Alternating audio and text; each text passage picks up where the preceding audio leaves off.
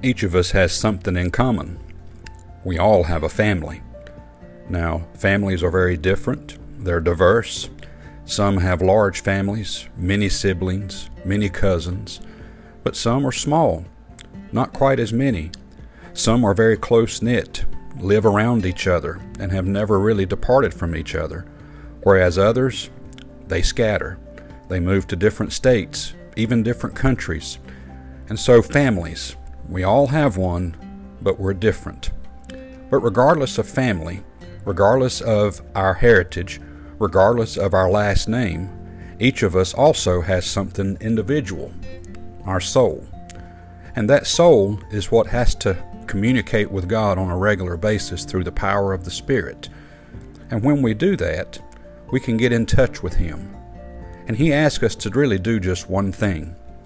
He asks us to choose. Now, regardless of how close I am to my family, regardless how much I rely on them, regardless of how good they are, I can't make it to heaven. I can't secure my salvation without me first making my personal decision. It's been said that you can't ride the coattails of your family into heaven, and that's true. Joshua, near the end of his life, is reminding the people of Israel just how God is to them, and what He is to them, and how good He's been. In the very last chapter, in chapter 24, we see this. Verse 14, "Now therefore fear the Lord, and serve Him in sincerity and in truth, and put away the gods which your fathers served, on the other side of the flood and in Egypt, and serve ye the Lord. And if it seem evil unto you to serve the Lord, choose ye this day whom ye will serve, whether the gods which your fathers served that were on the other side of the flood, or the gods of the Amorites in whose land ye dwell. But as for me and my house, we will serve the Lord."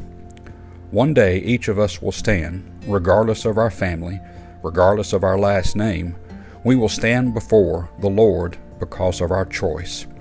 It will either be seen as the right choice or the wrong choice, and there's no in between. Today, we should make the choice to serve the Lord. Joshua did, and ask his people to do the same. Maybe it's time for us to encourage others to serve the Lord. May God bless you, and have a wonderful day.